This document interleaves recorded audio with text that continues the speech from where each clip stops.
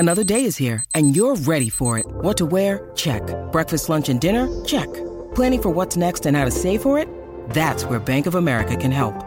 For your financial to-dos, Bank of America has experts ready to help get you closer to your goals. Get started at one of our local financial centers or 24/7 in our mobile banking app. Find a location near you at bankofamerica.com/talktous. What would you like the power to do? Mobile banking requires downloading the app and is only available for select devices. Message and data rates may apply. Bank of America N.A., member FDIC. When you need mealtime inspiration, it's worth shopping Kroger, where you'll find over 30,000 mouth-watering choices that excite your inner foodie. And no matter what tasty choice you make, you'll enjoy our everyday low prices, plus extra ways to save, like digital coupons worth over $600 each week. You can also save up to $1 off per gallon at the pump with fuel points. More savings and more inspiring flavors make shopping Kroger worth it every time. Kroger, fresh for everyone. Fuel restrictions apply. Hey, I heard the other day that Cbus are building a new future. What's that all about? Well, Cbus are investing in heaps of new projects, creating thousands of jobs for workers like us. And when you spend your pay at the bakery, you're boosting local business and the economy. Yeah, okay, I get it. Come on, I'm starving. Of course you are. Cbus, for all of us. To consider if Cbus is right for you, go to cbussuper.com.au for a PDS. I had to go about it, write it out and find it myself. And there's some stories I can tell you. This is the Final Word Cricket Podcast. Adam Collins and Jeff Fleming. We are still at the Gabba, where we last came to you via the India Daily. The India Daily is no more. For now, at least. No. It might come back. The daily podcast, as it relates to the Indian Test team, when they play England, who knows? It Who might knows? come back. It's possible.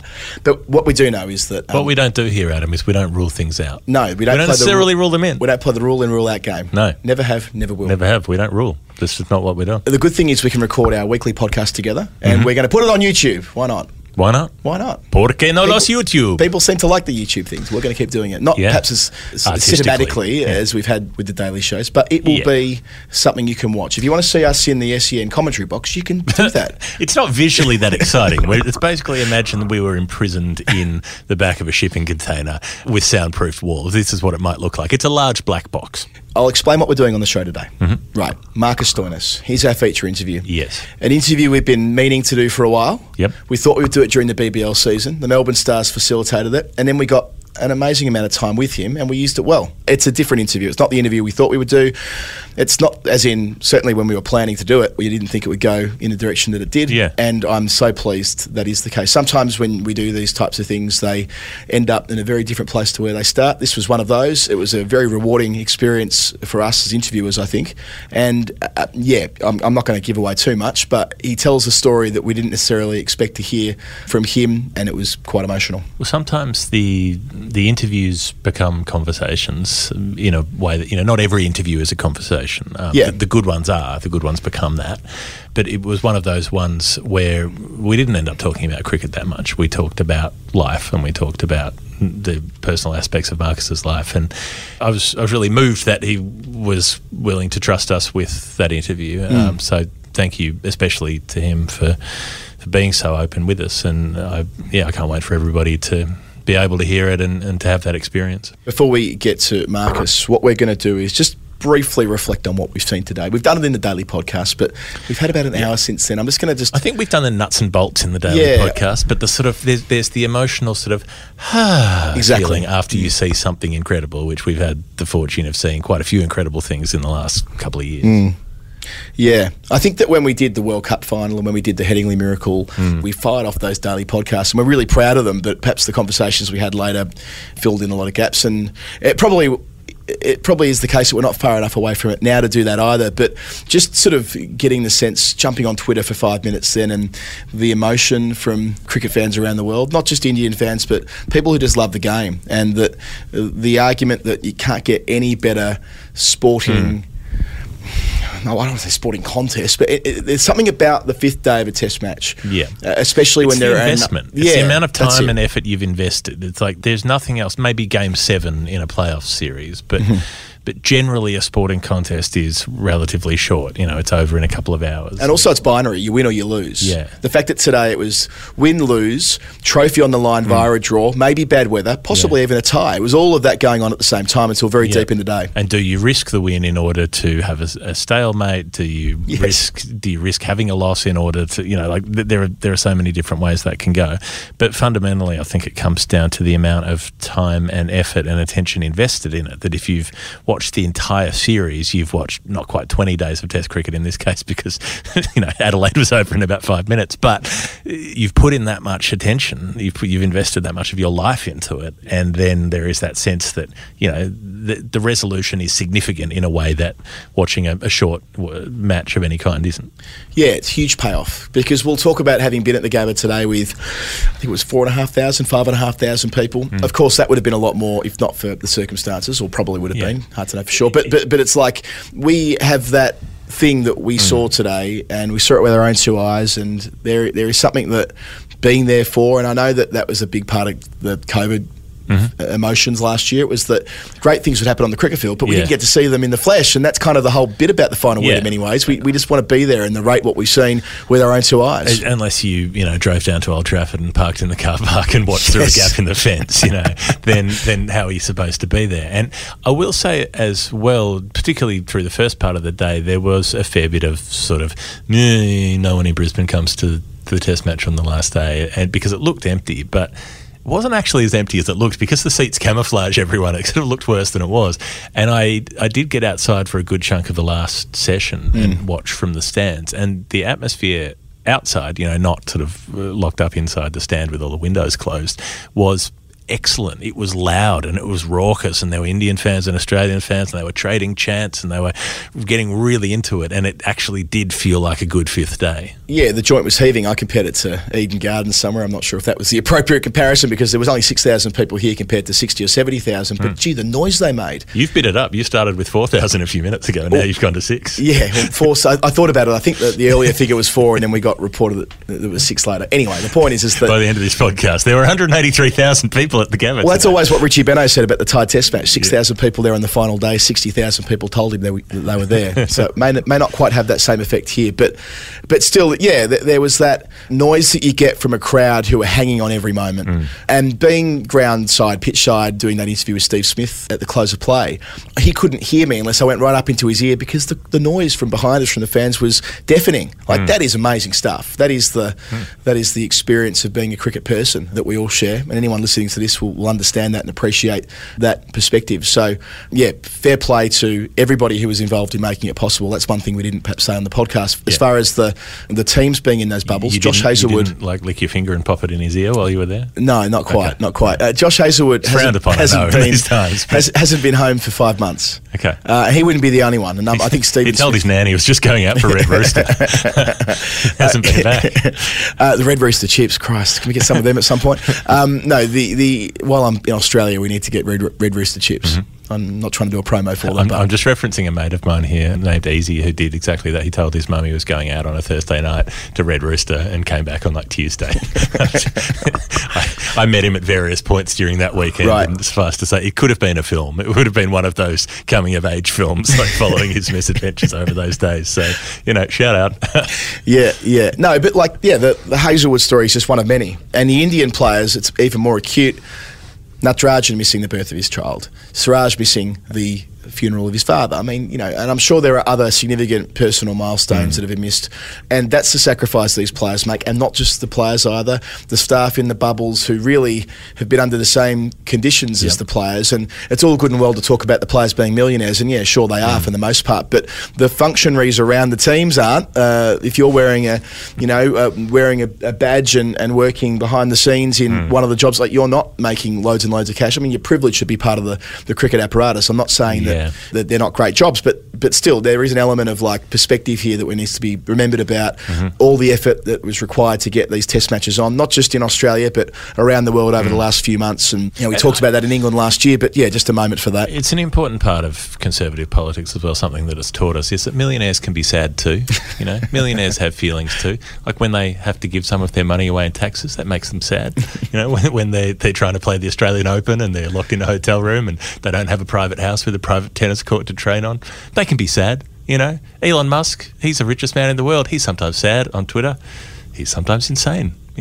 But sadness. We can all be sad, Adam. Let's have a little bit of empathy for millionaires. Nice segue, I think. I don't quite know where that came from. But so, look, we'll talk more about Australia and India, I'm sure, over the coming weeks. A lot of people found the final word for the first time in the last month, courtesy of the YouTube channel that we started. That was unexpected. That was lovely. So if you're... didn't mean for that to happen. If you're watching... Like a big night out, you wake up in the morning and you've got a YouTube channel. Yeah, you've got somewhere up towards 25,000 people watching you a day. And if that's if you're watching down the barrel of this camera, or indeed listening on the podcast feed for the first time, that's really cool. Thanks for being part of it. What we do on the show will become obvious in the weeks to come. We do a weekly show where we often interview a high-profile guest, and we do a weekend show where we talk about the history of cricket and we tell a few stories and hopefully learn a few things along the way. Often it's Jeffy in Australia and me in the UK, but we'll take advantage of the fact that we're both co-located for the next at least few weeks, maybe longer than that, maybe the next few months, depending on where the cricket ends up. So, yeah, if you're new, that's great. Thanks for being part of what we're doing. And if you didn't find the YouTube videos and you weren't listening to the India Daily, that's fine as well. If you want to see some beautiful cinematography via Cam Fink and the other camera operators that moonlighted, like my partner Rachel and Dylan Leach and Josh Martin from Cricket Australia, you can see their fine handiwork too via the YouTube channel. Subscribe, because we're probably going to do more of it. If you want to just watch some video where someone just films a bunch of donuts, that's cinematography. That's entirely different, so don't get confused. Jeff, a little bit to get through on the agenda before we hit go on the interview.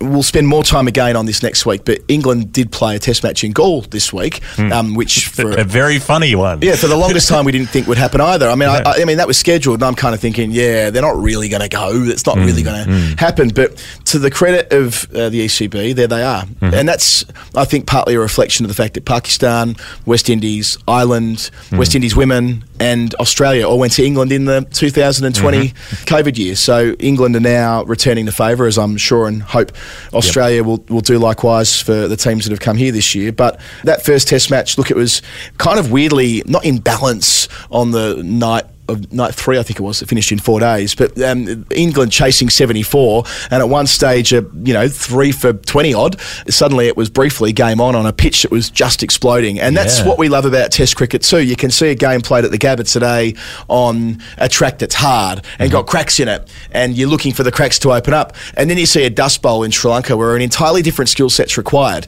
to test the batsmen around the world. So it was nice to get that kind of visual contrast going home and watching it. Yeah, new ball spin bowling, it's a different it's different gravy. Ranganaharath used to do it so well, and Embaldeno was the one throwing them down and getting massive dust puffs. We just sort of turned it on just to have a look at it, and then got completely transfixed by it, because there was a small excavation happening every time the ball landed, ragging away a couple of wickets off the edge, and then that run out of Joe Root, and suddenly they lost about 3 for 2 and something like that in a very short space of time, and it could have come undone. And if they'd been chasing 150 instead of 70, they might have got rissoled. And he showed some real backbone, the left arm spinner, because in the first innings where Joe Root makes an unbeaten, no, he was out for 228, and we'll come to that in more depth in a sec, but the left arm spinner goes for 3 for 176 across 45 overs, just 4 maidens, never able to really settle, and they conceded 421 after getting bowled out for 135 on the first day, where Dom Best cleaned up and took 5 for 30.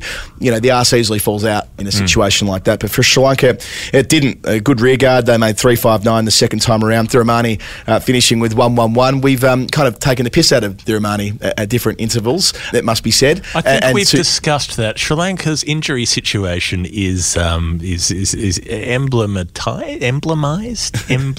of that, is that he's still getting a game averaging 20 in Test cricket and hadn't made 108 years, and then he did. Then he got 100. Then he made a fine 100. And we were cheering him up. We were in the press box watching those last few runs, and very excited for him. He had support from Angelo Matthews, the evergreen Angelo Matthews, who made made 71, and then they were only setting England 74 for victory. Yeah. So a few bits and pieces to take from the England performance. First of all, Don Bess on day one taking 5 wickets, giddy up. Stuart Broad 3 for 20, keeps on keeping on. But then with the bat, Joe Root. I mean, Joe Root hasn't made 100. I saw a stat that says Stuart Broad took more wickets in that innings than on his previous 3 tours to Sri Lanka. Right, well, there you go. That could easily be the case. And in the second innings, he had figures of like 8 overs, 6 maidens, none for 4 or something like that. But England's first innings, Joe Root, it's been a long time between drinks Giuseppe for Root. Giuseppe. He made that double ton. Italian. He made that double ton in New Zealand probably 15 or so months ago.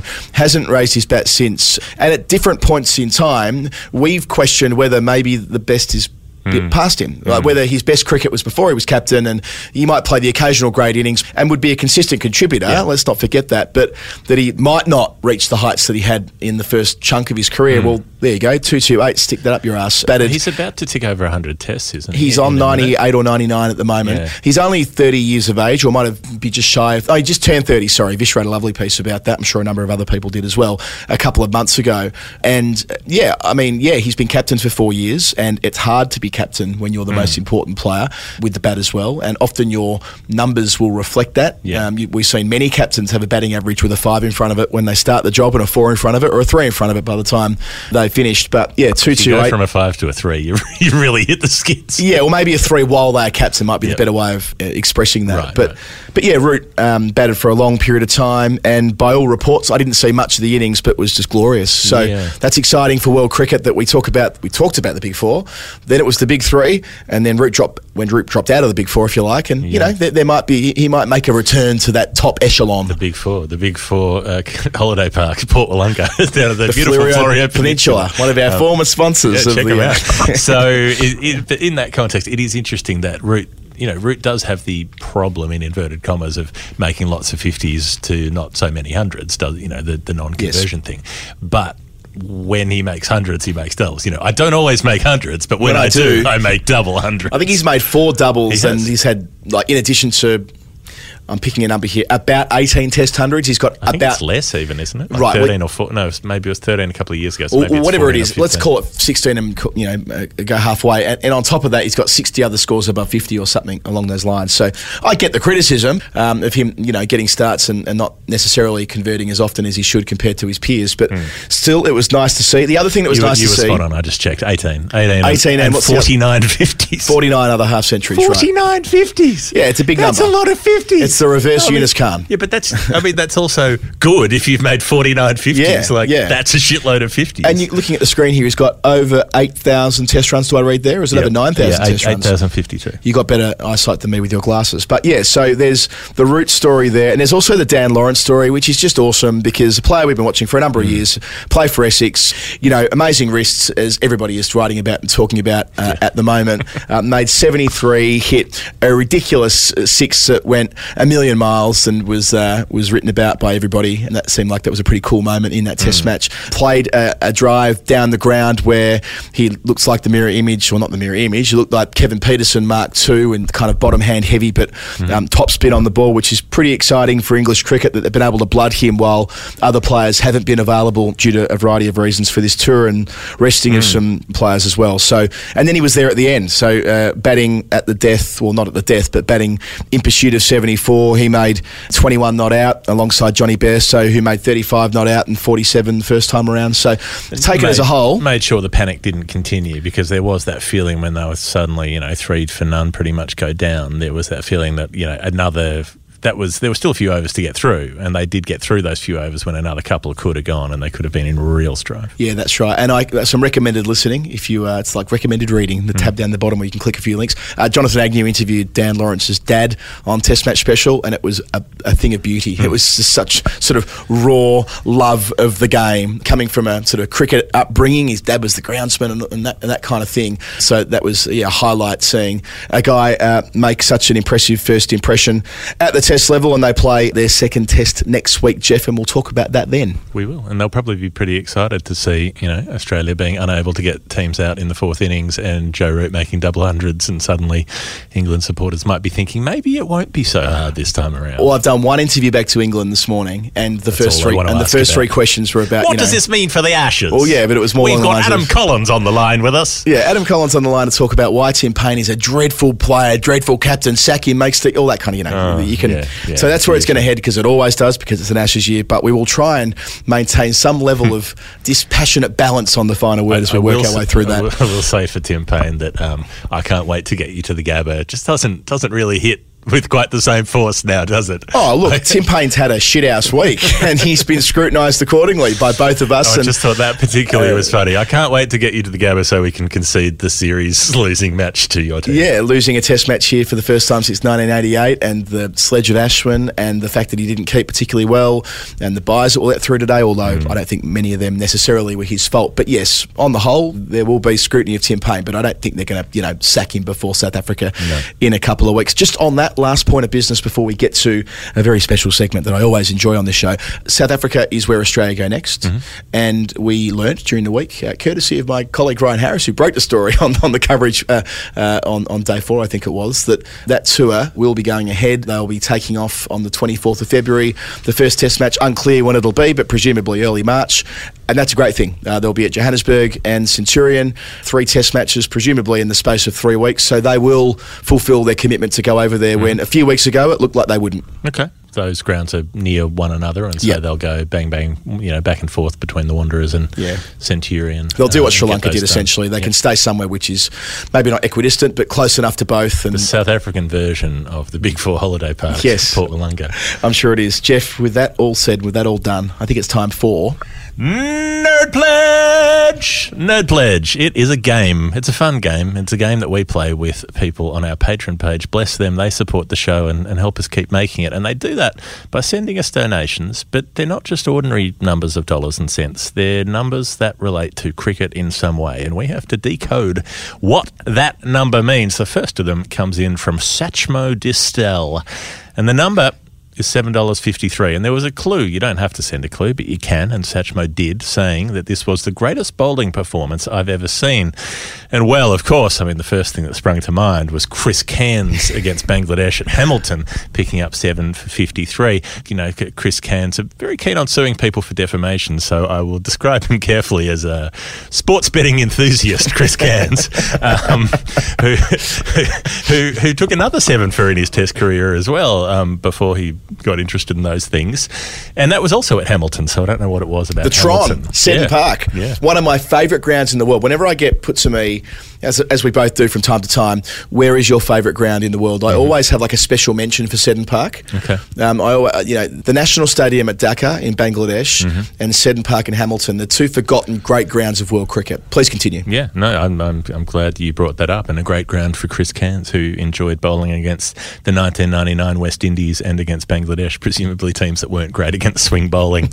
But that obviously that jumps out at me, but I feel like you may have a better suggestion for 753. Well, depending how old Satchmo is. I don't know what Satchmo's vintage is. Could he have been watching Test cricket in 1984? I suspect so. We've corresponded with Satchmo a bit, and we love his work, and it's great to have him on the show this week. Anyone whose screen name is named after Louis Armstrong, there's probably that's an older vintage. I was going to say, I don't think he's a kid, so I reckon there's a chance he was watching cricket in 1984 and he would identify Malcolm Marshall, 7 for 53 at Headingley that year is the finest performance he had seen. Marshall in 84, there was perhaps never a better overall in that year of 84. You often hear people talk about how well he bowled then, and you often see, I can't remember how many wickets he took in the calendar year, but it was a shitload. Of course, that big tour of England there as well. So Malcolm Marshall took 7 for 53 at Leeds after he broke his thumb fielding. He'd only bowled 6 overs in the first innings, and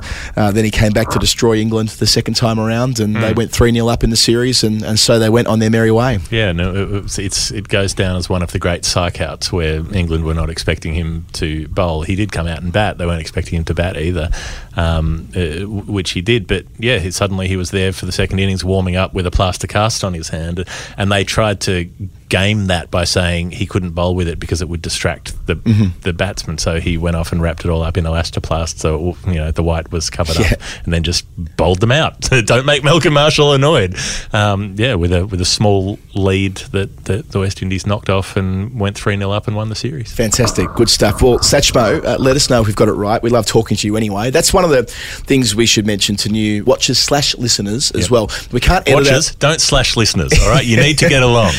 If you are watching this, you won't get the benefit of the smooth editing that I'm sure DC would have edited me out stumbling over my words there. That's why did you do that? It was funny. We should always keep it. Time will tell. If you're new and you haven't seen what we're doing, Jeff explained Nerd Pledge, but the other part of this is the community we have on our Patreon page, which is a lovely one, where people who enjoy cricket and enjoy what we do correspond with each other or correspond with us. It's a lovely place to be. So Satchmo, who talks to us there, let us know. Are we right? 7 for 53. Is it Chris Cairns? Is it Malcolm Marshall? We'll find out when we do, hopefully, the history show, Storytime, on the weekend. What's next, Jeff? Our next one comes from Graham Hartley, who I hope is some relation to Alex Hartley, the left-arm spinner for England. It's not her dad, whose name I think from memory from that TikTok video during the lockdown last year is David, I reckon.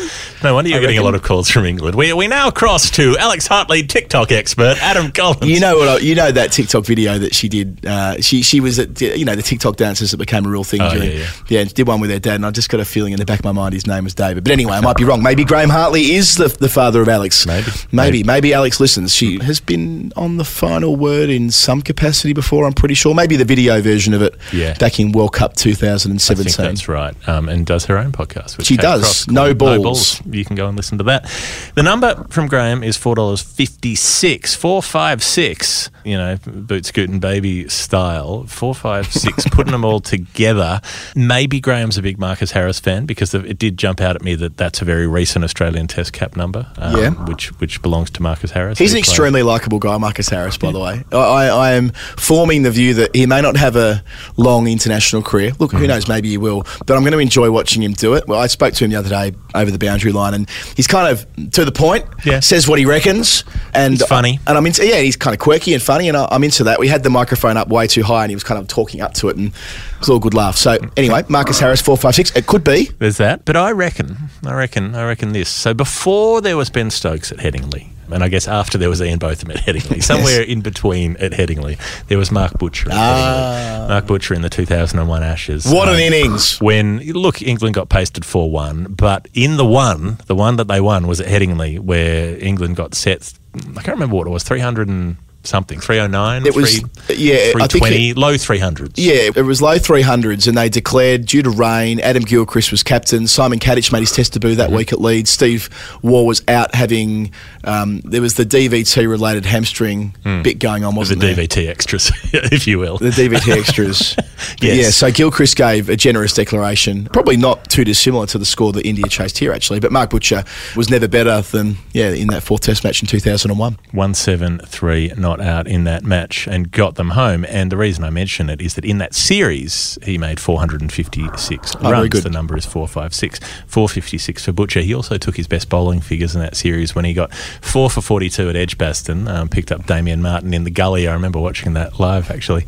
Warren Lee and Gillespie. And then they tried to use him with the ball a couple more times in the series, and every time he came on, Adam Gilchrist just made a point of battering him out of the attack, as if to say, no, you cannot keep bowling. Like, you are not an option to keep bowling. Yeah, two other things about Butch. The 100 he made at Sydney in 2003 is a great underrated Ashes 100 for mine. On day one with Brett Lee bowling heat, and he batted and got to raise the bat. And that, 4 for 42 at Edgbaston in 2001 would suggest that it was used after England copped a fair bit of tap through. Like, so Martin made 100, Gilchrist made a rapid 100, Hayden made 100. They all kind of made hundreds there, didn't they?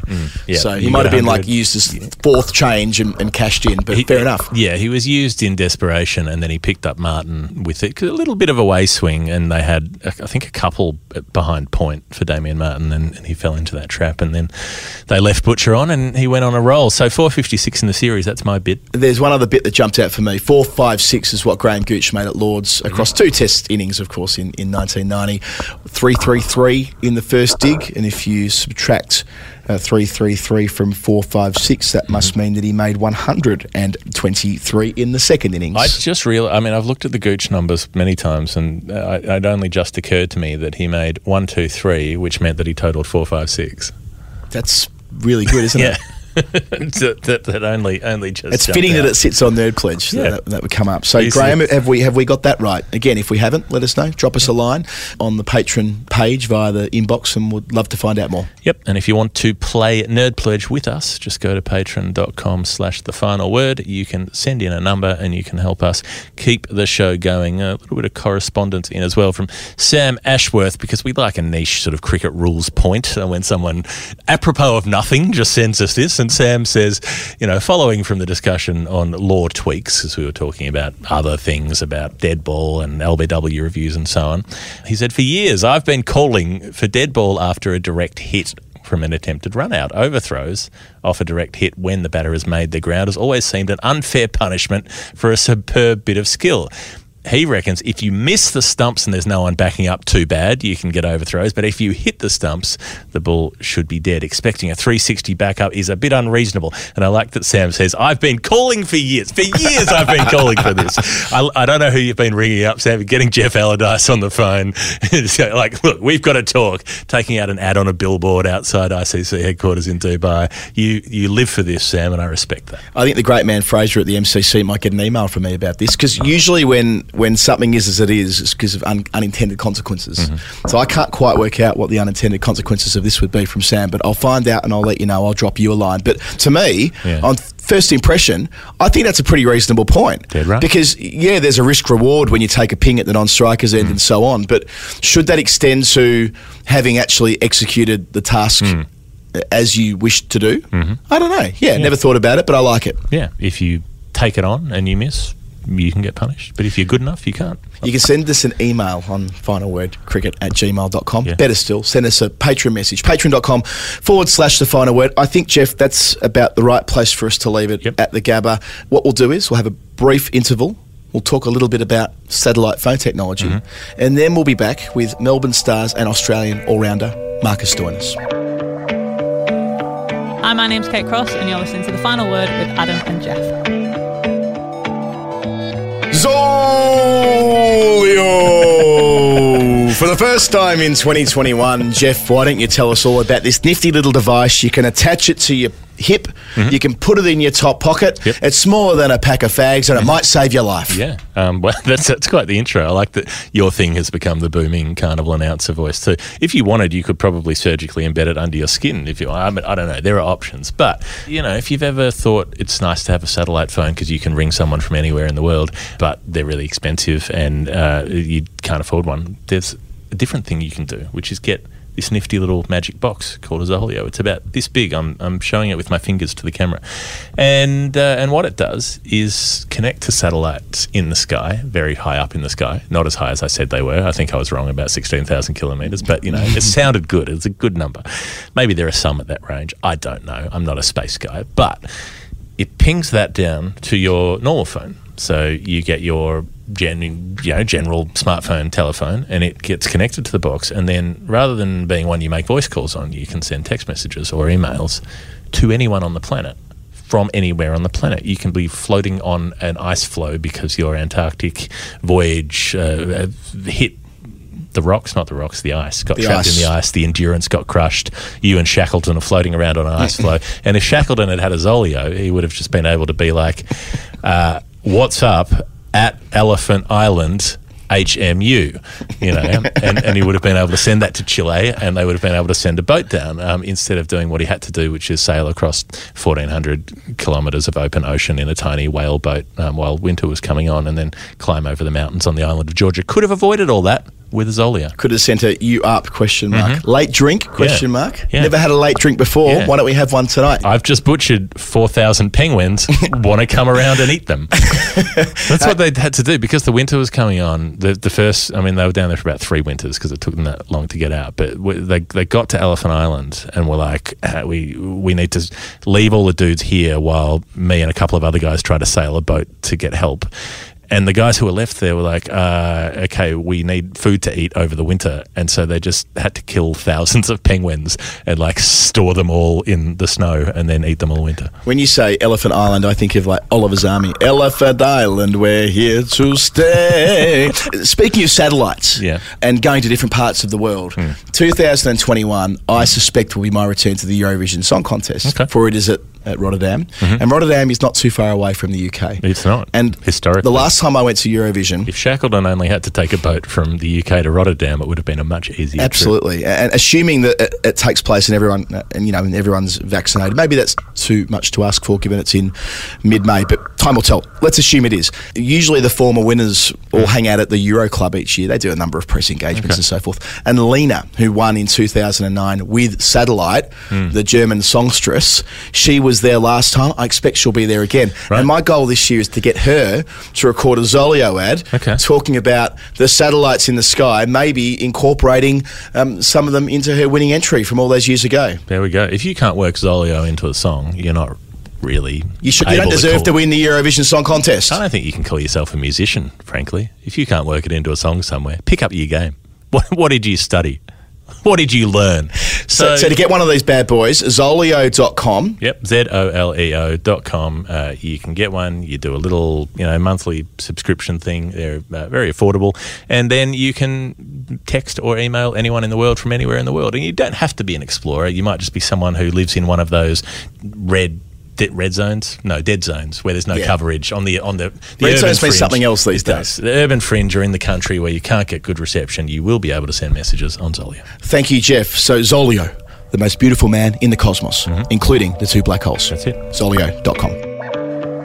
Hi, I'm Ian Chappell. You're listening to The Final Word with Adam Collins and Jeff Lemon. The Melbourne Stars have their last 5 games in Melbourne. The crowd is capped at 15,000, so pre-book your tickets at melbournestars.com.au. It's a unique season, so the MCG will likely be a sellout. And with that all said, we welcome Melbourne Stars superstar Marcus Stoinis to The Final Word. Thanks for being with us.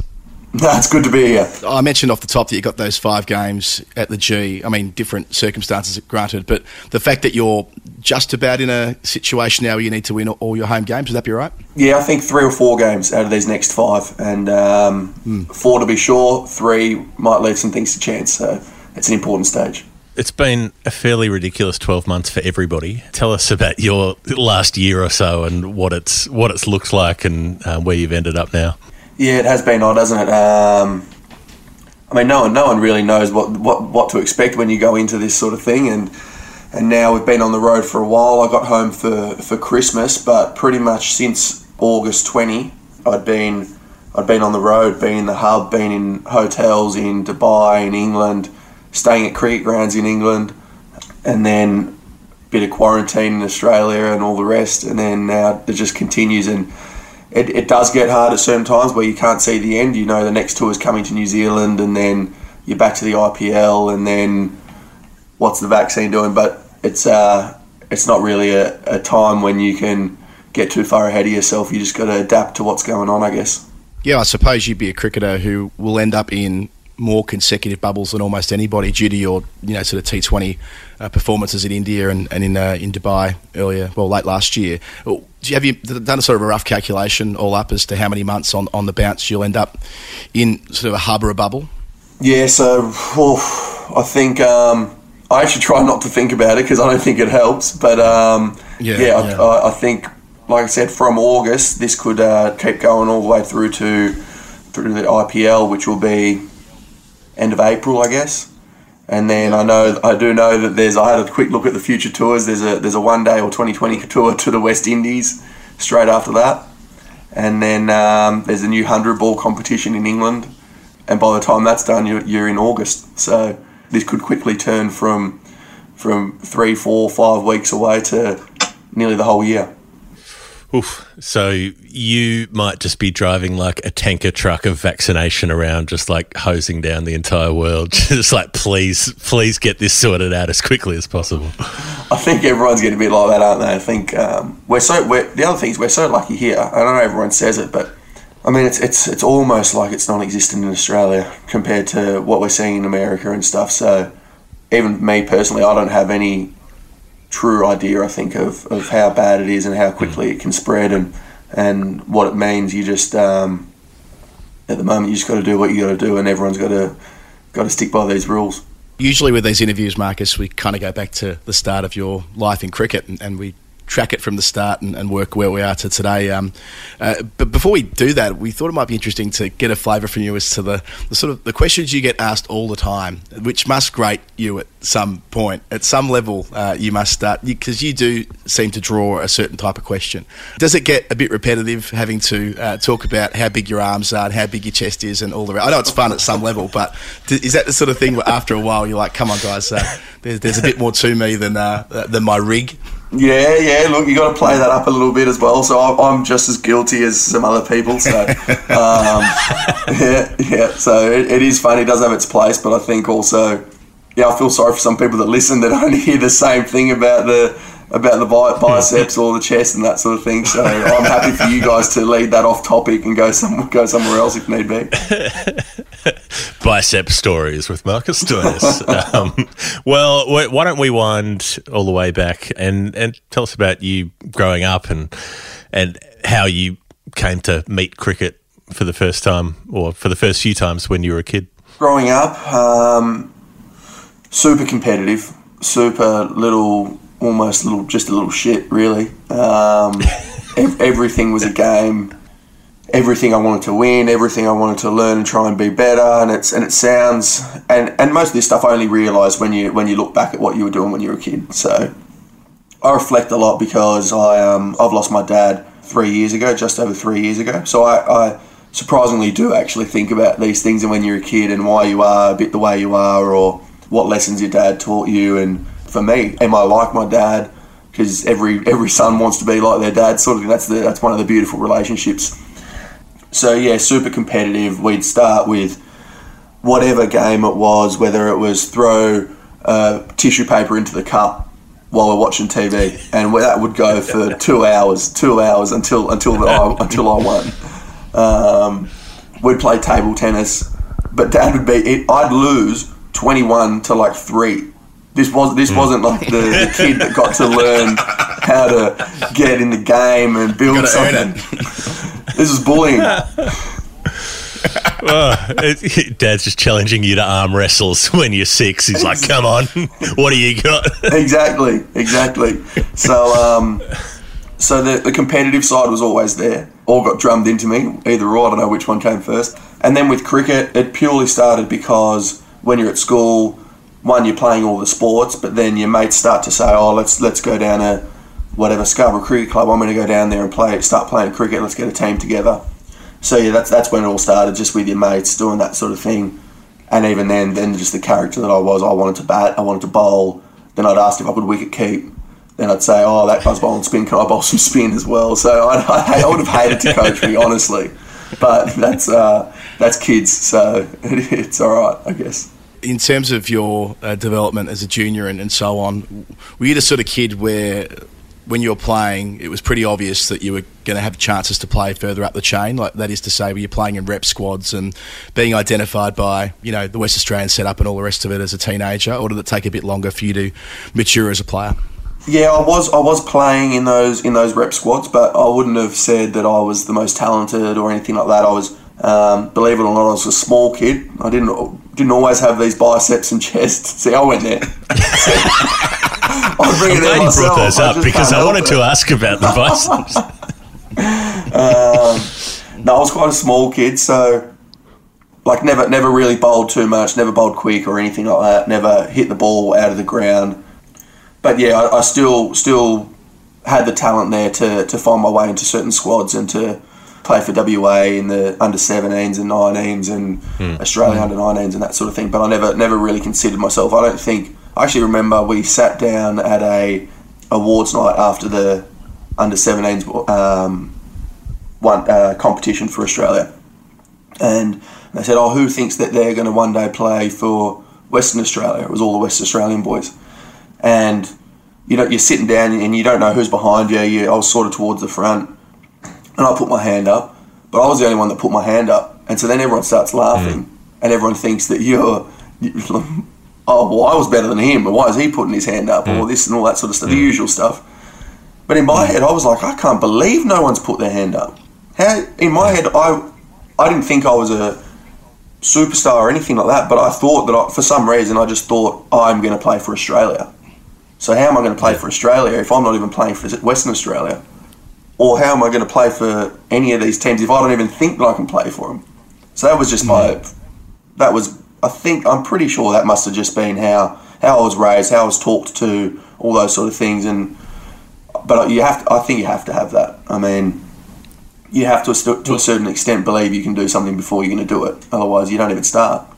It does seem strange if people are practicing to potentially be professional athletes and not thinking that they actually have the ability to go on and do it. Yeah, and then maybe some people think that it's arrogant to say that or whatever it is. But I'm like you said, you're putting all this time towards being a professional in something. You're allowed to say that you think you can do it. To a fair degree, I think we've concluded that arrogance is necessary to be that good at something, to be that dedicated and get to the very, very top of it. You have to have a fair degree of ego going on there. Yeah, I think it is a necessary part to an extent. I think everyone's got it deep down. There's the dark side or whatever side you want to say that feeds that sort of motivation. And also, whether it's arrogance or confidence, that's a fine line, and different people have different descriptions of that. But yeah, I think in order to keep challenging yourself every day and not to get too complacent with where you're at and to find the motivation is an odd one. That, like you said, we've been away for a long time, and it's not every day that you wake up motivated to go to training or motivated for that next game. That is an art in itself. That's a skill set. People say, for example, I don't think I was that talented physically, as I'm not a Josh Phillippe, like we watched last night, who was moving around the crease, dancing pretty much like young AB de Villiers, moving the ball to the third man, then fine leg, then over mid-off. Like, that's super talented. But for my talent, I think my talent would be probably things like my optimism, probably things like work ethic or discipline.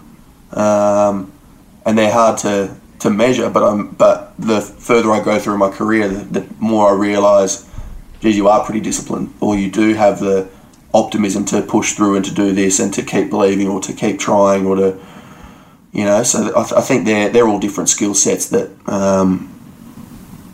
even I'm only starting to realise which ones I've got more than others. It's interesting you go back to like WA under-17s as a bit of a point in time where you thought you could go all the way, and it can be a lot of guys play sort of underage cricket for their state, and that's kind of it. They hang their hat off that, and that's the point of difference when they're at the club, when they're 35. I once played Victorian under-19s or whatever it is. But that's when it can go either way, and that's when you end up absorbed within the senior system and make a debut for your state at age 19. Who are your major influences around that formative stage, I suppose? And is this around the time you start to fall under the wing of Justin Langer as well? Yeah, it's around that time, maybe one or 2 years before that. So he played at my cricket club when I was back in Perth. He played at Scarborough Cricket Club, and the type of person that he was is he'd play a test match and he'd get back to WA, and he'd come down to training on Tuesday. He'd come down to training on the Wednesday or Thursday or whatever it was, with a Cricket Australia bag full of shoes and all this sort of stuff and clothes, and I was a small kid, but I wasn't that small, and my feet were not fitting into a size bloody 6 or 7 whatever he wears. And but the boys, you should see, some of the boys would just grab their shoes. They wouldn't fit, but they'd still wear them for half a year, and every time they'd pull them off, they had blisters everywhere. Their toes were deformed, all that sort of stuff. Yeah, it's like anything free and anything from an Australian cricketer you're going to take and you're going to put them on. Yeah. Just put some orthotics in or something. But yeah, so he was, and things like, so then we'd go, he needed a boxing partner. So I'm like, yep, I'm in, let's go boxing. So I'd meet him and we'd do some boxing. Or his batting coach, Noddy Holder at the time, I was using the same batting coach who I still use now, who's been a massive, massive factor in my development and me as a person. So yeah, I'd go train with him there, and so we had a similar network of people around. But he almost helped set that standard or raise that standard as to what it means if you want to actually do this, if you want to be a professional cricketer, some of the things you have to do, some of the things you have to sacrifice. So he helped me set quite a few of those values. And on that note, so in terms of informative people, my batting coach definitely was one of them. The batting coach is a weird thing in cricket. They wear many hats. They're almost like your best mate. Then they're challenging you all the time, but then they're also giving you girlfriend advice when you're 17. They're also the psychologist. They're also,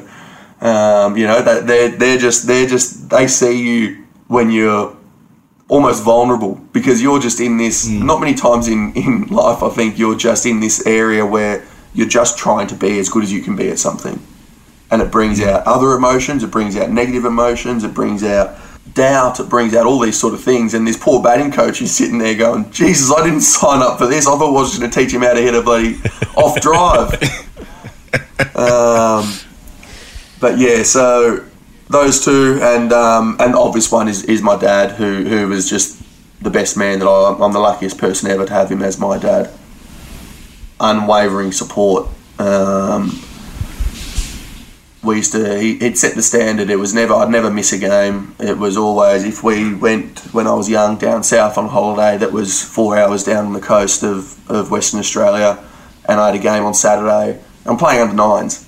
No, we're not missing it. We're driving back. So we'd drive back in the morning, we're heading back. I'd usually get a duck or something, because every time I went back, I was like, oh no, I've made Dad drive, and so we're going to try so hard. And I'd get out and I'd get in the car, and we'd start driving back, and I was like, Dad, that was a big place. He's like, nah, we're never missing a game. We're never missing a game. So, yeah, I was lucky. We just did, yeah. So, but yeah, around that 19 years old is when I started working a lot closer with JL.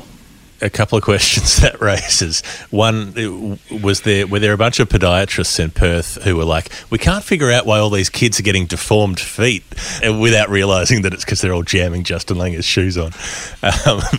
Two, what's the rest of your home life like at that point, through your teenage years, and like when you're really starting to get into cricket? What's the other side of that at home?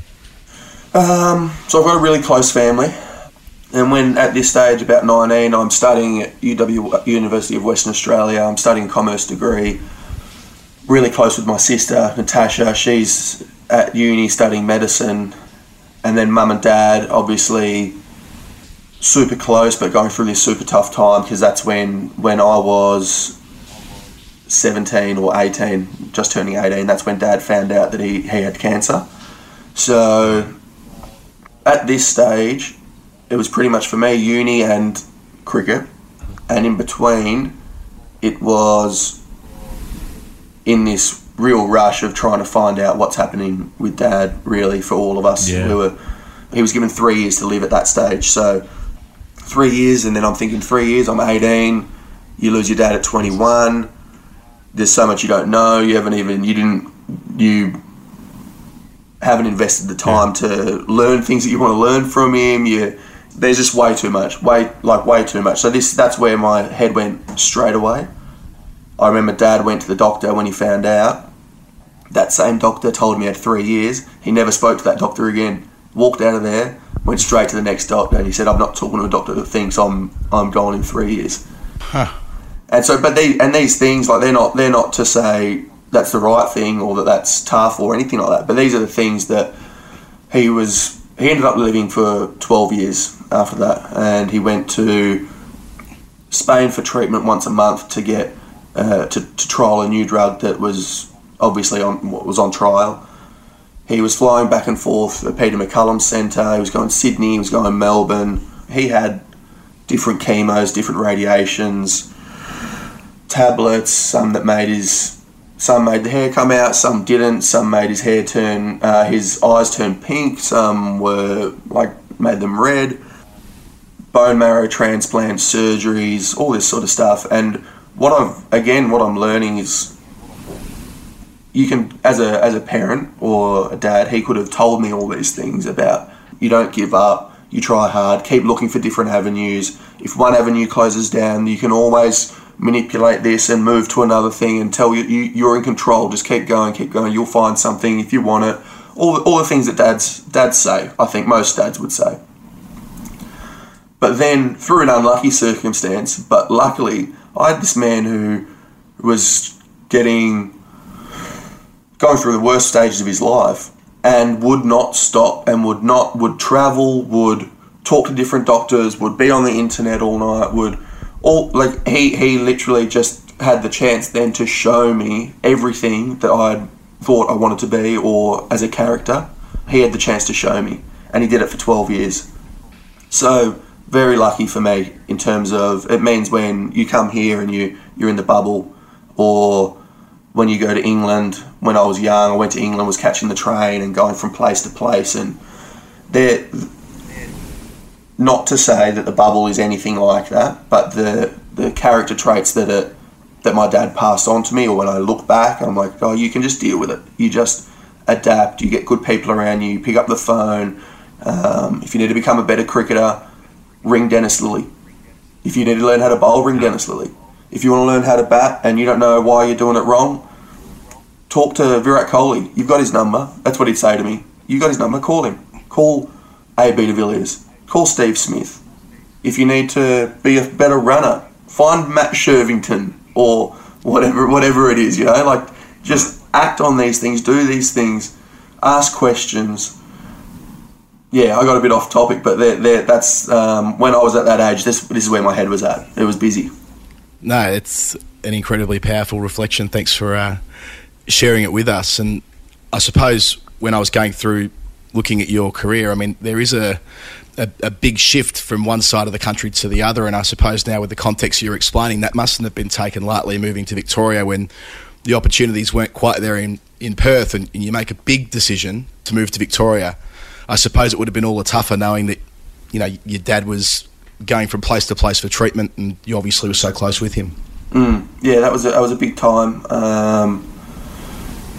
Again, at the moment, he helped me with that. So I remember we went to Adelaide, because I spoke to the coaches there at that time, and we walked out of the meeting. They said, "Oh, look, we'd love to have him. We can't offer him a contract, but he can come and train with us." And walked out, and Dad could tell I was like a bit flat. I was like, "Okay, we'll see." We started walking around Adelaide, and Dad goes, "What do you think?" I was like, "Oh, yeah, Adelaide's all right. This is okay. Maybe this could work." And he goes, "Fuck Adelaide. You're not living here." And he goes, if you're moving and you want to become a professional cricketer, if that's the whole reason you're doing it, then I don't even know why we came here in general. Why don't you just pick where do you want to live? Where's going to make you the happiest person? And then you just invest. Once you're there, you invest everything in your cricket. You just go, you just try and as long as you can do that, then everything's going to turn out fine. And I was like, all right, well, let's go to Melbourne. We're off to Melbourne. And that's how we picked, because I didn't have a meeting with anyone from Melbourne. I did not train once with Victoria for the first 18 months. Did not play a second 11 game. Yeah, so the way that was working, but it was the most influential stage of my career, because I started working with a sports psychologist. I started putting in habits that I never even knew. And even now people say psychologist and things like this, and they think, oh, that means that he's struggling with this, with problems with this, all that sort of stuff. But we work so hard physically. We work so hard on technique, on all these things. I've worked since I was 9 on hitting a cover drive. I still can't hit a cover drive. Like these are the things. And then, yet we think that we're meant to all have control over our mind, which is the most uncontrolled thing probably that we've got. It can't, and we don't know. When I was 18, 19, how do I know what are good structures to put in place to give me the best chance to perform? I had no idea. But we like to for some reason think we do, or get too proud that we've got to figure it out ourselves, all these sort of things. But that was the best thing that I did, and it was almost at a stage where when you're at that stage of no one's helping you and you've got to help yourself, and you can't get to where you want to get to, you dig so deep. And I was as motivated, as disciplined, as I've ever been in my whole life through those stages when I didn't have the contracts that I wanted. And so to put these habits in place, I think that was almost the best time to do it. It sounds like it must have been a time of like a fair bit of mental turmoil, because on the one hand, you've got this really positive example from your dad. On the other hand, you've got this fear hanging over you that, he's been given this diagnosis where you just don't know. It could get worse at any time. And for the third part of it, you're moving away. You've got this new start, and you've got this optimism as well. So all of those things sound like they're all crashing together at that point in time. Yeah. I mean, and even as you say it, I go, geez, that's pretty busy. That's a busy mind, or that's an emotional period of time, sort of thing. So it was, and again, like the sports psychologist I worked with, his name's Dave Diggle, and the only reason I found him was because he was on Sports Tonight doing an interview about how he's working with the Wallabies, and my dad wrote his name down, and he said, I think you should give this guy a call, and. So, yeah, that's just how it worked. But you're right, it was a very important time for me. And looking back, like it's shaped me, and it's changed the whole trajectory of my career. Call Tim Webster. You've got his number. Ask him who that bloke was. The next bit, the Victoria bit, as you mentioned, such an important stage in developing you as a player and getting those opportunities. Was there a turning point? Was there a time when the switch was flicked and you went from being a grade cricketer to being a state cricketer? Was there a period of time in a season where you knew you were ready to take the next step big time? It was just slowly over those years spent in Melbourne. The first year of club cricket, I started learning a little bit more about myself. First time I'd lived away from home properly, all that sort of thing. But I remember in the second season that I'd moved over, I really started to apply a lot of the things that I was learning, and a lot of to the mental side or to the discipline side, and also got me in touch with, again, some people. I think so many people get frustrated because for so long their dream would be whatever it is to play sport or for example, cricket. And I see it all the time. Like I see some of the young kids now, you see it in their face that they actually want this so much, but they have no idea of. But this same person has never asked Glenn Maxwell a question about batting, has never asked David Hussey a question about preparation and being an all-rounder, or Luke Wright about opening the batting, or, so there's these, and they want it, but they don't have any idea of how to start creating it for themselves, and that people are there to help, and that you're in control of a lot of this stuff. And so I think that's what I started learning, got encouraged. I remember I was at the SCG and Steve Waugh was there having a coffee with someone. And my sports psych said, Dave said, he goes, I think it'd be great if you walked up to him now and introduced yourself and just said hi, and that you'd like to ask him a couple of questions one day, and if that's okay. And I refused. I was like, no, I'm not going. And I didn't go. No chance. So that, so when I now see kids, other people doing it, I'm like, I understand that 100%. But I needed to get over that, and that, which I did eventually, and then it helped me with other things. But yeah, so at this stage, when I was in Melbourne playing club cricket, it's not until I went through a stage where I would have played eight games and made 800s. And I was like, okay, I'm actually learning how to bat. This didn't feel like I just dominated because I've got a lot of skill, or because I slogged a few, or this sort of stuff. It was, I've actually learned how to play cricket now, so I'm on the right track. So that was about 18 months into moving to Victoria. And then I suppose looking at it in retrospect, it looks like it happens pretty quickly. You have a couple of big seasons, you win a Shield with Victoria, and suddenly people are talking about you as saying, there's this bloke batting at number 3 for the Vics, making really consistent runs, and you're now being talked about as a potential test player. Yeah, it can move so quick, and I think I became aware of that, and that initial stage takes a while. That's the grind. That's where 10,000 people can give up because you give every excuse to give up, as in you actually have a lot of right, because things don't look like they're going to work out or whatever it is. Half the battle actually is sticking in. Me and 10 mates, we go down now and we say one of us is going to become a professional cricketer or something like that. 7 of them are probably going to give up before they even find out. You only got to beat 3 of them. You know, you're not in this, and that's just purely by hanging in. That's just purely by rocking up again. So there is a lot of that. And yeah, so I did have some really solid seasons with Victoria. Had good coaches there, had good people there. They stuck up for me. They sort of made me feel like it was a family sort of thing. Yes, that was the start, I guess, of my career and pushing towards Australia. I remember when I first got wind of the fact that you were someone being talked up around Victorian circles, having, of course, had that big season in 14-15. And as you say, within not even a couple of years, you're in the test squad over in India. And you're very close to playing a test match in India in 2017, or at least that was our impression from the press pack looking in, that third test match, if I recall correctly. And I think now, with 4 years hindsight, a lot of stuff to cover in between, and we'll get to that. But we think of you as a white ball player who's done so well in the T20 format and play one-day cricket for Australia. But you've said repeatedly that for you, Test cricket is the pinnacle. And does that sort of remain your thinking at this stage of your career, that red ball cricket, playing for Australia, playing Test cricket for Australia, would be the peak for you as a professional athlete?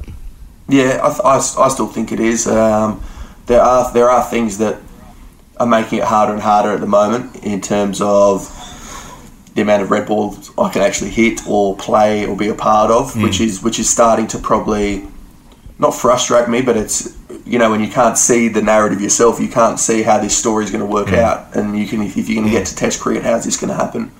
But then you also just got to sometimes sit back and let it and do your thing, and if you're making runs, you make runs. If you're bowling well, you bowl well, and it works out itself. But yeah, I do feel that I was probably closest back then to playing, and it was an odd stage, because at that time, I don't mean to keep talking about Dad, but this time when I was coming back and playing and being on those test tours or closer to playing, Dad was getting quite sick there, and he had some big operations, some things that we weren't sure how they were going to go. It was always now not in the years, it was in the months. Oh, he's got 4 more months. He's got 5 more months, or if after this operation, we'll see how this goes. But it could be quick. All this sort of stuff. And personally, so I haven't really said this, but and this is when I started playing for Australia. So I'd only just started playing one-day cricket and that sort of thing. But I really struggled in state cricket for those maybe 18 months or a year. I had unbelievably poor stats. And Ronnie McDonald picked me in every single game. Every game. You're batting 3, every game. And I'd leave training sometimes halfway through or whatever it is. And he'd just call me, I'm here for you. You're in. It's all right. It's all right. And in my head, I couldn't shake this thing of, I wanted to get home. I was like, what am I doing? I'm missing. This could be 27, 28, 27, I reckon. Every second you get now at home, this is the last memories you can make. Go home, make some memories. Like that's important. And then I would not do it because it was a lot of the time I'd fly home and I wouldn't tell anyone, and I knew that we'd have an optional training session on the day before the game, and so I'd miss that, and I'd fly in the night of the game, and then I'd just rock up to the game as if nothing's happened, because I wanted to. It was hard because I'd talk so openly to them, but there's only so much you can say. You talk openly, but you're not opening your whole heart every time you speak to them. So I just took it upon myself. I was flying back and forth, trying to play games for someone that I feel needs to be so invested in the game to get the results he needs. It wasn't working. But then in the same breath, I'd get picked for Australia, and I had in my head, okay, well, if you're going to miss anything to do with Dad, at least you're playing for Australia, and at least show him what you can do. At least do this, at least do that. So I would just then, And that was nearly my best time that I've had playing for Australia. You know, so in the same breath then I realised obviously it wasn't cricket, as in it's not whether you're a good cricketer or you're not. It's what sometimes you can give to each contest or give to the games and that sort of thing, because I could not have been hitting them worse for Victoria. I actually still feel bad about that now. I was averaging maybe 50 in other years, and I'd averaged maybe 12 or something like that, ridiculous.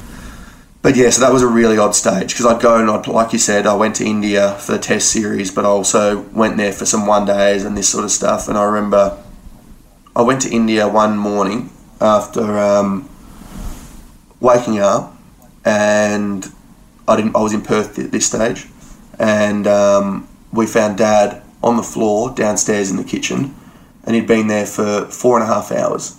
Because in the middle of the night, he was so frail. He was about 45 kilos, and hated the taste of water because it was so metallic in his mouth because of all the chemos and this sort of stuff. So he always wanted to have fresh orange juice. So he would go downstairs, he'd cut the oranges, and he'd just try and sort that out himself. And so we found him. He'd gone in the middle of the night. He went to have an orange, fell over, passed out, landed on his nose. He had a similar nose to me, prominent, strong Greek nose. But yeah, cracked straight on the tiles, nipped his head as he was falling down on the table, knocked out. There were handprints in the blood because he had no energy to call out to us. He kept slipping and just hitting his face, knocked out again. He'd wake up 20 minutes later, slip, knock out. We wake up, take him to hospital. Meanwhile, he's trying to put his nose back in with me because he doesn't want to go to hospital, because he knows if I go to hospital, I might be there for a week, and that's where I'm going to spend my last week. So he's trying to put it in. He's telling me, "Nah, Marcus, you tell the girls it's not. This is fine. This is just my nose. I'm alright." Blah blah blah. And it's sad, but it's also funny. Like, I feel like giving him a hug every time I think about this. And so he's done this. We end up taking him to hospital, but I leave that next afternoon to go to India to play a one-day series. And I'm sitting on this plane, and beautiful plane. We're so lucky. We're sitting in business class, all this sort of stuff. But I've got I just feel sick. I just don't want to be there. I don't want to whatever. And then you go there and I played really well. And it was actually really probably important for my career and all those sort of things. And it ended up Dad got strong again, and he had another month. I don't even know how we're getting here, but yeah, this is what was all just such busy time. So many good lessons. Like he just, and this is half the thing where when I celebrate when I take a wicket, I think most of it's because I've got so much emotion in me from holding this sort of thing in or whatever, and then finally I get to take a wicket. It's the only time in cricket that I get to that anyone gets to celebrate as naturally as they can. Do you know what I mean? As in, when you take a catch, you don't. When you make 100, you've built up that 100. You know you're getting there. You're on 99 or whatever it is. But I think that sometimes the surprise of taking the wicket, unfortunately, means I celebrate like a buffoon. You let out everything that's been building up, but like it would be building up. And was there a sense that, 2017, that's the point where you have that crazy game in Auckland as well, where the one-day game where you make 146 not out and nearly win a game that you shouldn't win, and that's a moment where everyone really sits up and takes notice of you. Was that also something where you got to show your dad what you could do? You know, he was still there to see that performance and to see you having the perfect day just about on a cricket field. Yeah, I remember walking off and walked straight off, and Buff had my phone. We usually don't have our phones with us and all that sort of stuff. We have to hand them in and that sort of thing. And as soon as I walked off, Buff walked in and he gave me my phone. He goes, "Go make a call, son." And I went straight out on my phone, and me and Dad, we did not talk because he was just crying. I was crying. I'm saying, "I'm so glad you saw that." Like that was pretty much it for a while. Yeah, so and it's hard. Like these things to other people, that meant a lot to him, or that what it is. But there's some things in life, some things in some situations in people's lives where I could not tell you. And it wasn't about making it. Actually, I don't even know what it wasn't really about making the 100 or about New Zealand and that was a great game, but that's gone. That memory, that feeling has gone. The feeling that hasn't gone was talking to Dad. You know what I mean? Yeah, like the detail didn't matter, but it was about having got there. It's about all those 4-hour drives back up and down the coast, all of that. Yes, that fear of having to move to Melbourne on your own, and there's a moment that's sort of that, like a symbolic moment that says that the work has paid off. Yes, exactly right. It wasn't it felt good to stand there and raise your bat. It was that was a beautiful thing to happen, but what felt good was to stand on the ground and talk to Dad, and for it to mean as much to him as it did to me, and share the whole narrative and the story that you've been through with someone. So that's like once in a lifetime moment for me. It feels almost glib to go through the bullet points of your career, given this other story you're sharing with us today. So maybe that's just exactly where we'll go to later in 2017 when your dad passes away. It hasn't all been smooth sailing in 2017. I remember you don't play in the Champions Trophy, and we're like, what doing? Like, how's this happened? Like, I think collectively as a pack, we were disappointed for you because it was so exciting when, that moment in Auckland, you're suddenly the face of Australian cricket, then you kind of put on hold the India experience you referred to. But we don't know any of this from the outside looking in. The public don't know any of this about what's going on in your personal life until such time that the statement goes out that you're going to take some time away on account of the fact that your dad's passed away. And having read another interview you've done around this, you explained that your close friends in cricket and the cricket fraternity more broadly really did round around you in that time in a number of ways, but in WA where you'd moved back to, but your teammates, and that was a special time for you, knowing that the cricket community and the cricket family really does love you. Yeah, I think you go through, you hold so many things in yourself. You try to deal with things yourself. You try to, because things were going on for so long for Dad, you don't want to be the guy who cry. You almost feel like you're the guy crying wolf. Oh, Dad's sick. Something might happen. I need to go home. Oh, yeah. Dad's better again. I'm coming back. And then you say it again the next time, and the next time, and the next time, and then you're like, geez, is this getting too much? Am I allowed to keep saying this? Or how much do you bring people in? All this sort of stuff. So there were all these questions, and then when Dad did pass away, by coincidence, we're playing against South Australia. Zamps was 12th man, he wasn't playing, and I sat with him. I didn't go home for a bit because I didn't know what to do. Sat with him for maybe an hour. The South Australian boys wrote me a card. Within 5 minutes I knew that the Victorian guys had sent me messages, and they had lowered the flag for me, all for Dad. And they're just nice gestures because, people care, and obviously people do. But yeah, I spent so much of my time over the 8 years leading into that with these people. So yeah, that was obviously such a tough day. Dad nearly passed away 2 nights before that.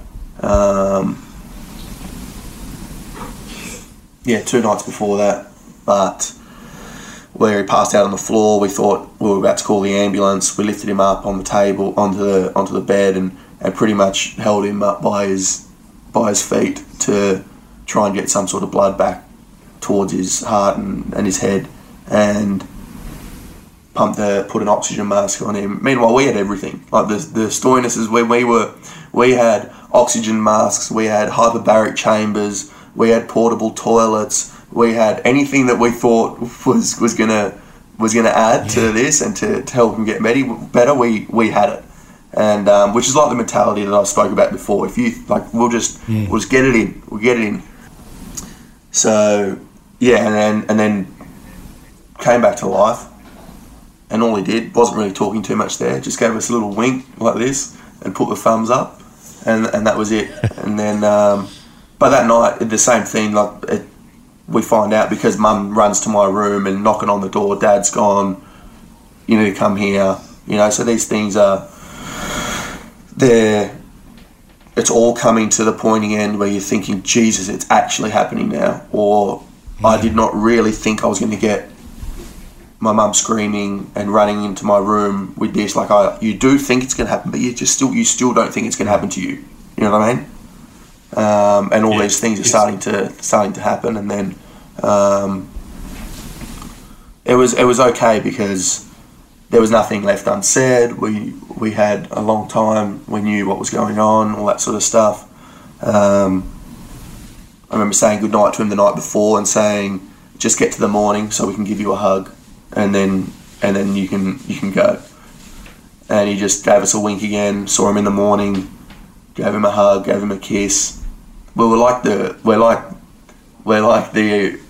Italian mafia. We kissed on the lips. We were that's what we were like. We wanted to show the love. It was like, what can I do to show you? How can I?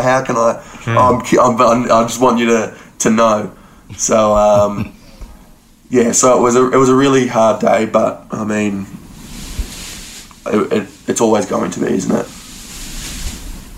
And there's, I know, speaking to other people about this sometimes, there's, even though you know it's coming for a really long time, it doesn't mean that it smashes you any less when it does happen. Yeah. I mean,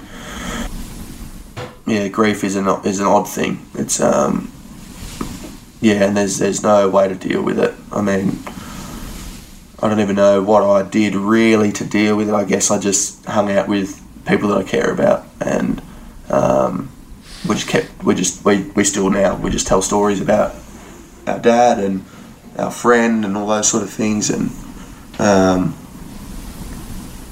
there's just no good way for it to happen. But I'm pretty fortunate.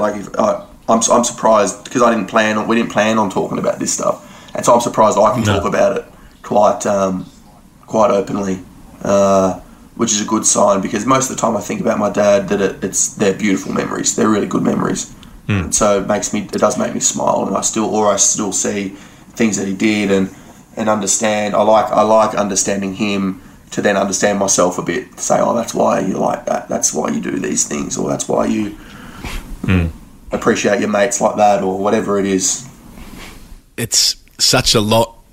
I mean, it's a lot, even just the way you explain it. It takes such a toll on you through your 20s, kind of your whole 20s, really. When you think about it, you were going through this from your late teens until late 2017. But then you just got to get back on the bike. I mean, I guess that's part of the human condition, isn't it? That we are resilient. We're meant to be resilient. We're meant to be able to find a way to bounce back. And for you, that's finding a way to be able to not only perform at state level, but to, by this point, you're an Australian player, a consistent Australian player, not just a guy on the edges. You're one of the most important white ball players Australia have got, building into a World Cup year where a lot of the attention is around, will you be a match winner at that competition? You're positioned as the finisher of sorts. You're in that sort of lower middle order, which we might come to the whys and wherefores of that in a little bit. But just the idea of building from such a massive life-changing, life-affirming perhaps event, given how special that relationship was, and then having another massive life event from a professional perspective coming up just 18 months later, that being a Cricket World Cup in England at the peak of your career. And if you can talk us through that transition of going from one thing and then having to basically, get on with it. Yeah, there was no... I think probably leading into everything, I was thinking, okay, you don't know how you're going to react when you lose Dad, and maybe you need to take some time off, maybe just escape for a little bit, come back, have another crack. They're the things you think about. You're not sure. You got no answers. You just, because you haven't gone through it yet. And then as soon as we went through it, I'd have a few days where I'd sit around and think about Dad, or talk to Mum and Tash and my friends, and we'd just hang out, and it was clear that it was whether going back to cricket straight away was the best thing for my cricket, in terms of I can't even remember what results I was getting. I have no idea at that stage. But it was the best thing for me in terms of I needed to do something and let alone do something that I love. Like the thing I love most in the world outside of my family is playing cricket. So I needed to get back to do that. And yeah, performance-wise, I can't remember at that stage exactly what it was and all that sort of stuff, but I knew that I felt better playing cricket, felt better being out there on the field with your mates, invested again in just trying to be the best cricketer you can be. But yeah, then the shift towards the World Cup. World Cup happened after we went to IPL, then from IPL we went to Brisbane, we had a training camp, then we went to Turkey, we went to Gallipoli as a team, and then we went to the World Cup. And the World Cup wasn't ideal for me in terms of felt like I was just running into a few brick walls. It was things would start going well and I'd get run out. Things would start going well and I'd get out early in this game, and then I would get an injury, and then I'd push to try and think, nah, I can get through this. You've been waiting for this for so long. It's only a little side. You'll be right. Keep pushing through. Push through. Do the other side. Push through. Got hit on the toe at training. Broken toe. Thinking far out now. We're at the real pointy end, and you got a few things going on, and they're hard decisions because it's like, can you swing the bat? Yeah, I can swing the bat. Can I bowl if I need a bowl? Yeah, I can. Yeah. But is the toe sore? Yeah, of course it's sore, but like I can do it. Do you? So you just, well, yeah, I can do it. So you go and you just do it, and then but then like you're playing against the best players in the world. You're probably not at your 100%, you know. But that's a bit of my stubbornness and a bit of my character, a bit of what I'd learnt from my old man. You just keep you just source away, put a jab in this, let's do this, let's tape it up, let's keep tracking. Just cut the toe off. Cut it off. You're wearing small shoes anyway, you're wearing Jail's shoes, we can shorten them. Get some bigger shoes. Get some bigger shoes. You wouldn't have broken your toe. Does it frustrate you when like you're having a time like that and the whole world's watching, you know, and you're being judged on that curve? You know, everyone expects you to beat your best at the World Cup, and you're like, fuck, if only I could be fit, if only I could be, you know, at the peak of my powers now. But the reverse is true, and the people on the outside, and I don't know how much you listen to the outside noise, maybe a lot, maybe not at all, but on the outside people are merely looking at your stats column and going, underperforming Australian all-rounder, maybe out of position where you're batting in the batting lineup compared to where you're playing 20 over cricket, maybe out of position but not doing the job. You must be sitting there going, for fuck's sake. Yeah, I think I actually don't read too much. You hear things because you can't help but hear them and that sort of thing, but one thing I'm pretty good at is staying away from that, whether it's good and bad. But you know it's coming anyway because you know when you're not performing. You know when you're doing well. You know if someone's going to say they think you should be batting in a different position. And I'm so used to it now. Like it's still. Oh, where are you going to bat at the top in the Big Bash? Because you might not bat at the top and oh, you did well in the middle order. Are you going to bat there? It's like, man, I don't care. Like, far out. Bless you. But it's whatever, and whatever happens. We're not going to pick you because you made your runs at the top of the order. 3 months later, you're playing in the middle order, you know? And whoever it is, whether it's a selector, whether it's a reporter, no one knows. And no one, and I think half the time, I don't even know if they really care. It's whatever they can sell at the time, or whatever answer best represents what decision they want to make. Does that make sense? Yeah. If they don't want to pick me, then they can go, oh yeah, sorry, you've been batted out of position. If they want to pick me because of something else, who knows? they go, oh, you've made runs, you can make runs there, you can make runs anywhere, and you're in the team, and it's the same, and you're like, yeah, all right, maybe they're back on. All right, we're back on. Start it again, you know.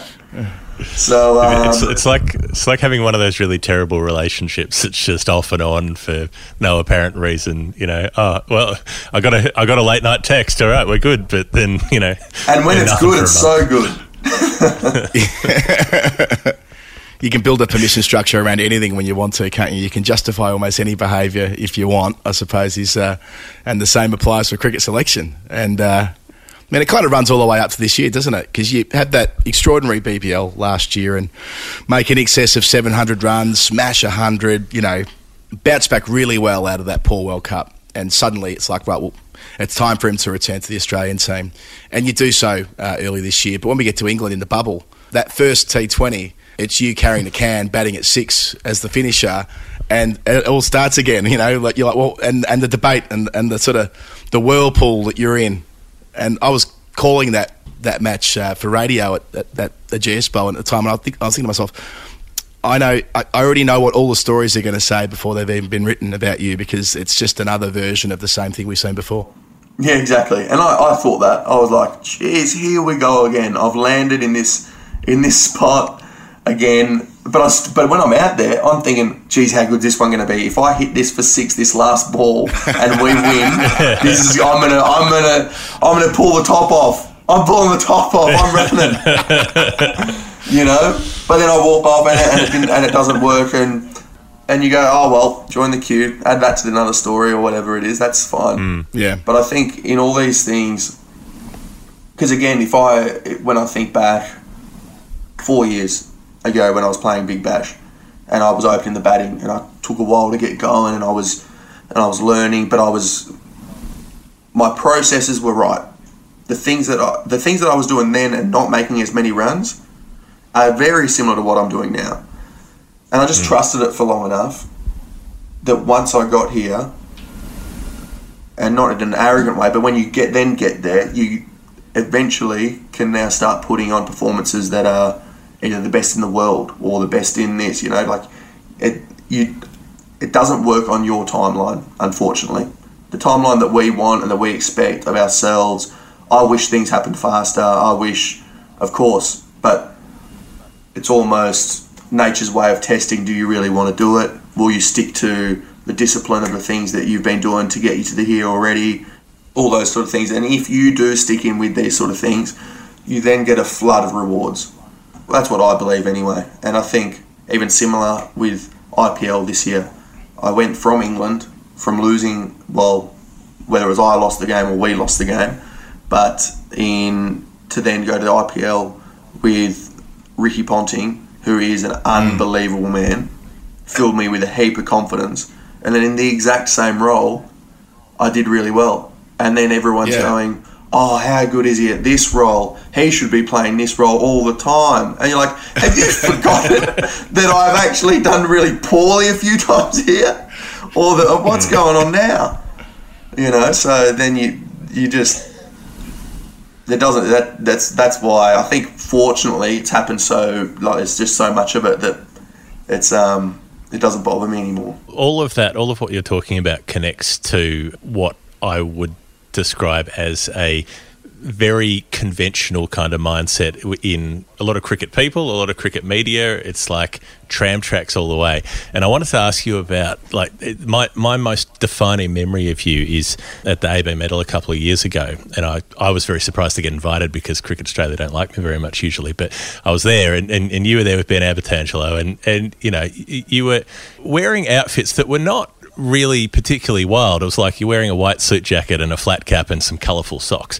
But you got up on stage to get your gong, and the host was like, "Oh my God, Marcus Stoinis, what are you wearing? This is crazy!" And I'm like, "He's wearing colourful socks. Like, are you like shooting your load over colourful socks? Like, what is this? The most exciting thing you've ever seen?" And it just really stood out that it was like, in Australian cricket, you wear a black and white tuxedo. Like in Australian cricket, you don't ever do anything that's even the slightest bit different because that is going to blow people's minds. They do not know how to process it.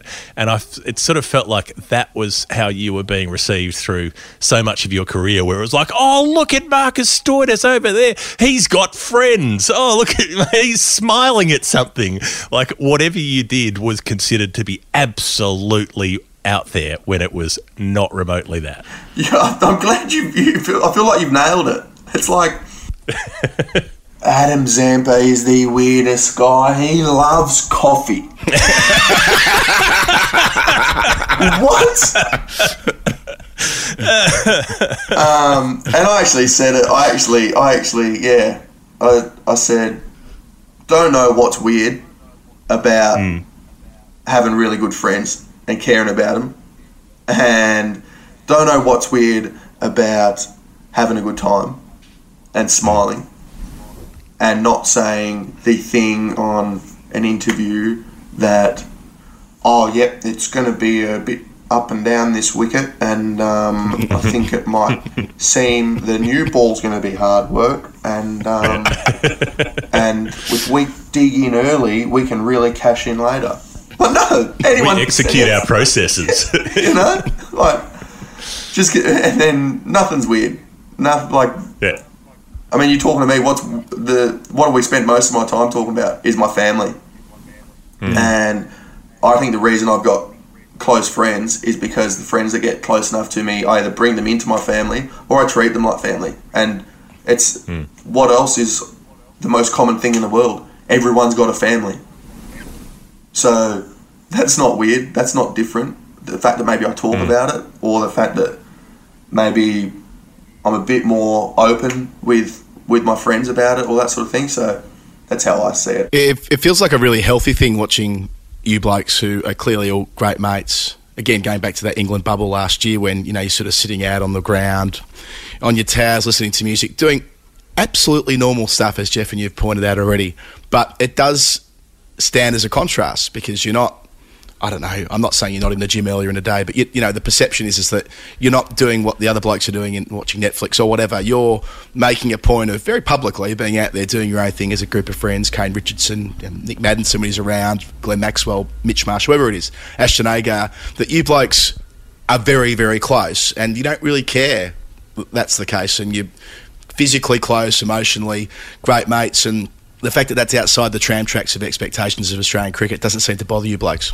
Yeah, because then at the start you do care a little bit, and then you go, hold on, what am I caring about here? Because you're not doing anything wrong, you know. But at the start you think, fuck, maybe I'm doing something wrong. Maybe I'm not meant to be doing this, but you're like, no, I'm not being rude to anyone. If anything, I'm the opposite to that. I'm bringing more people together. I'm having fun. I'm not drinking and not going to training. I'm not gambling my money away. I'm not sleeping in and missing training, missing meetings, not caring. Like, no, this is. So I just almost decided to go, fuck that, think whatever you want to think. And then all of a sudden the group turns from Marcus Stoinis, Adam Zampa and Kane Richardson to Mitch Marsh, to Ashton Agar, to Nick Maddinson, to Glenn Maxwell, to Pat Cummins, to, you know, and to Travis Head, and then all of a sudden the group of 2 or 3 turns into a group of 10, 12, 15, and then that's when, in my opinion, that's when a team becomes a team. How much better is that team to play in? You know? Where people are looking after each other, where people know what it means to each other to be playing and to be here, to what they're working on, or when someone does take a wicket, one of your friends, you know how much that means to them because you've been spending all that time with them. You understand their preparation, you understand what they're doing, what they're going through, how they're trying to improve, how they're trying to impress. Everyone's trying to impress a selector or a coach, or so at some stage. Everyone's gotten hammered in the media at some stage, and so you know this narrative of everyone else rather than just yourself. And then you start sharing a journey together and you bring each other with you. Yeah, and so much of the, like what we're talking about is the tram tracks, to my eye, that's what a really conventional understanding of masculinity is in Australia, where it's like, if you're a man, you do things like this. But it's actually more about what you don't do. It's like, if you're a man, you are not supposed to do, and the list is endless. Like, the list goes on forever. You're not supposed to wear colourful shirts, and you're not supposed to you're not supposed to dance, and you're supposed to sit in a camp chair and drink tins until you're absolutely blind, and then you're allowed to sing along to Barnsey. Like, it's the list of what you're not allowed to do is everything, and there's almost nothing left that you are allowed to do. And it seems like such a stifling, suffocating way to live, to cut off all of these opportunities for self-expression and enjoyment, because that's not what blokes do. And you think, well, maybe it should be what blokes do, and then maybe blokes would be a lot happier about themselves and everyone else. You actually, you've hit the nail on the head. I'm actually glad you said that, because you get it. You're right. You're meant to just sit there and drink your cans until Barnsey comes on, or it's a difference between. I actually spoke to Nick Larkin about it, and he goes, and we came up with, I don't want to be a good bloke. I want to be a good man. I want to be a good man that my friends can rely on, that can help people improve, that can be open, that can take criticism, or all this sort of stuff. I want to be someone that they rely on if they need something, if something's going on, or if when we're in the middle, they rely on me. I don't want to be the good bloke, because what's a good bloke? He's such a good bloke. We can go down to the pub and just drink and punt all day. Sorry, I just missed something there, because then there's millions and millions and millions and millions and millions of them. But you want to be a good man. You want to that's something. Anyway, that's what we talk about. I think that's a pretty nice place to leave it. Marcus Stoinis, it's absolutely clear that you are indeed a good man. Thanks for being so bloody open with us today about some of the toughest parts of your life and some of the happiest. You've been a fabulous guest. Thanks for being part of the Final Word. I appreciate it, guys. Thanks for having me. I'm Glenn Maxwell. Make sure you listen to my favourite podcast, The Final Word. This is The Final Word. Adam Collins and Jeff Lemon, after our conversation with Marcus Stoinis, as we foreshadowed off the top. Not the conversation we expected. I prepared to talk to Marcus in great depth about his cricketing career. We did a little bit of that. I think the chat we had was more important than that, and just to redouble our thanks to him for sharing that with us. And I think hopefully was able to colour in a lot of the gaps about a guy who we, I suppose, think we know a lot about, because we watch him play a lot of cricket on television and the Big Bash and play for Australia. You see him doing funny stuff on videos on the internet. And he's going op shopping with Adam Zampa, or he's making cups of coffee on the Test documentary, or whatever it is, and you kind of get a certain impression. Wacky. They like coffee. What a bunch of wacky dudes. I love the way he responded. I love the way he responded to that, by the way, that he shared that exact view that you and I have talked about privately before, that it really blows people's minds that they have that two blokes would have, or a number of blokes, it must be said, as the way he explained it, would have an interest in sharing the most popular beverage in the world. Yeah, sharing time together and drinking coffees when on tour. Anyway, but no, that was pretty cool. So I'm so glad we sort of went to the effort of making it so, and that he was willing to kind of come to the table and share that level of detail that you normally wouldn't get in a cricket interview. Well, what stood out with that was that it all relates to the cricket story, and that's why we kept coming back to his personal story, because it was his entire cricketing career where that's what was going on in his actual life. That's what was happening for the actual person while these cricketing things were happening. And so there's the whole other side of the coin that you never see with the public face. So, I've felt extremely moved while we were doing the interview, and I'm very grateful now that we were able to. Yeah, likewise. And, I think it's important sometimes to remember that all the barbs and all the sort of back and forth that you get with cricket, passions run high when talking about cricket, but, people have these other lives entirely, and the idea that he would be flying back to Perth when playing a Shield game the next day for Victoria in Melbourne, just to get some precious time with his family at such a trying period in their lives, to me speaks to that broader commitment that he has to his family and to the people he loves. And I loved all the stuff about, what does it matter being a good bloke when, if you can strive to be a good man, it gazump's being a good bloke every day of the week. And I think, again, that's a good reminder for all of us, and that he's had the sort of time to reflect on this over the last few years and able to articulate it in that way. Yeah, very special. Yeah, it's quite interesting where there's so many times we do an interview and I say, that's the best interview we've ever done. And it keeps happening because they keep being wonderful. We keep having these guests who are wonderful. So, if you're new to the show, scroll back through the feed and you'll find some pretty special conversations. Right, Jeff, it's time for us to say goodbye. First of all, we always thank everybody that makes it possible. First and foremost, we're part of the Bad Producer Productions label, badproducerproductions.com. Astrid Edwards, Jay Mueller, who look after us, and Dave Collins, who is our editor and does a superb job. Thank you to all the people at BPP that help get us on the park a couple of times a week. It's been more like 7 times a week in recent weeks, and that's a pretty big effort. So brilliant to have them with us. Thank you to our patrons, patreon.com/The Final Word. If you want to be part of that awesome community, YouTube is now part of what we're doing, as we say. This episode is on YouTube, as are all of the India dailies. Thanks to Cam Fink for editing this, if he does, because I haven't asked him yet, but I will.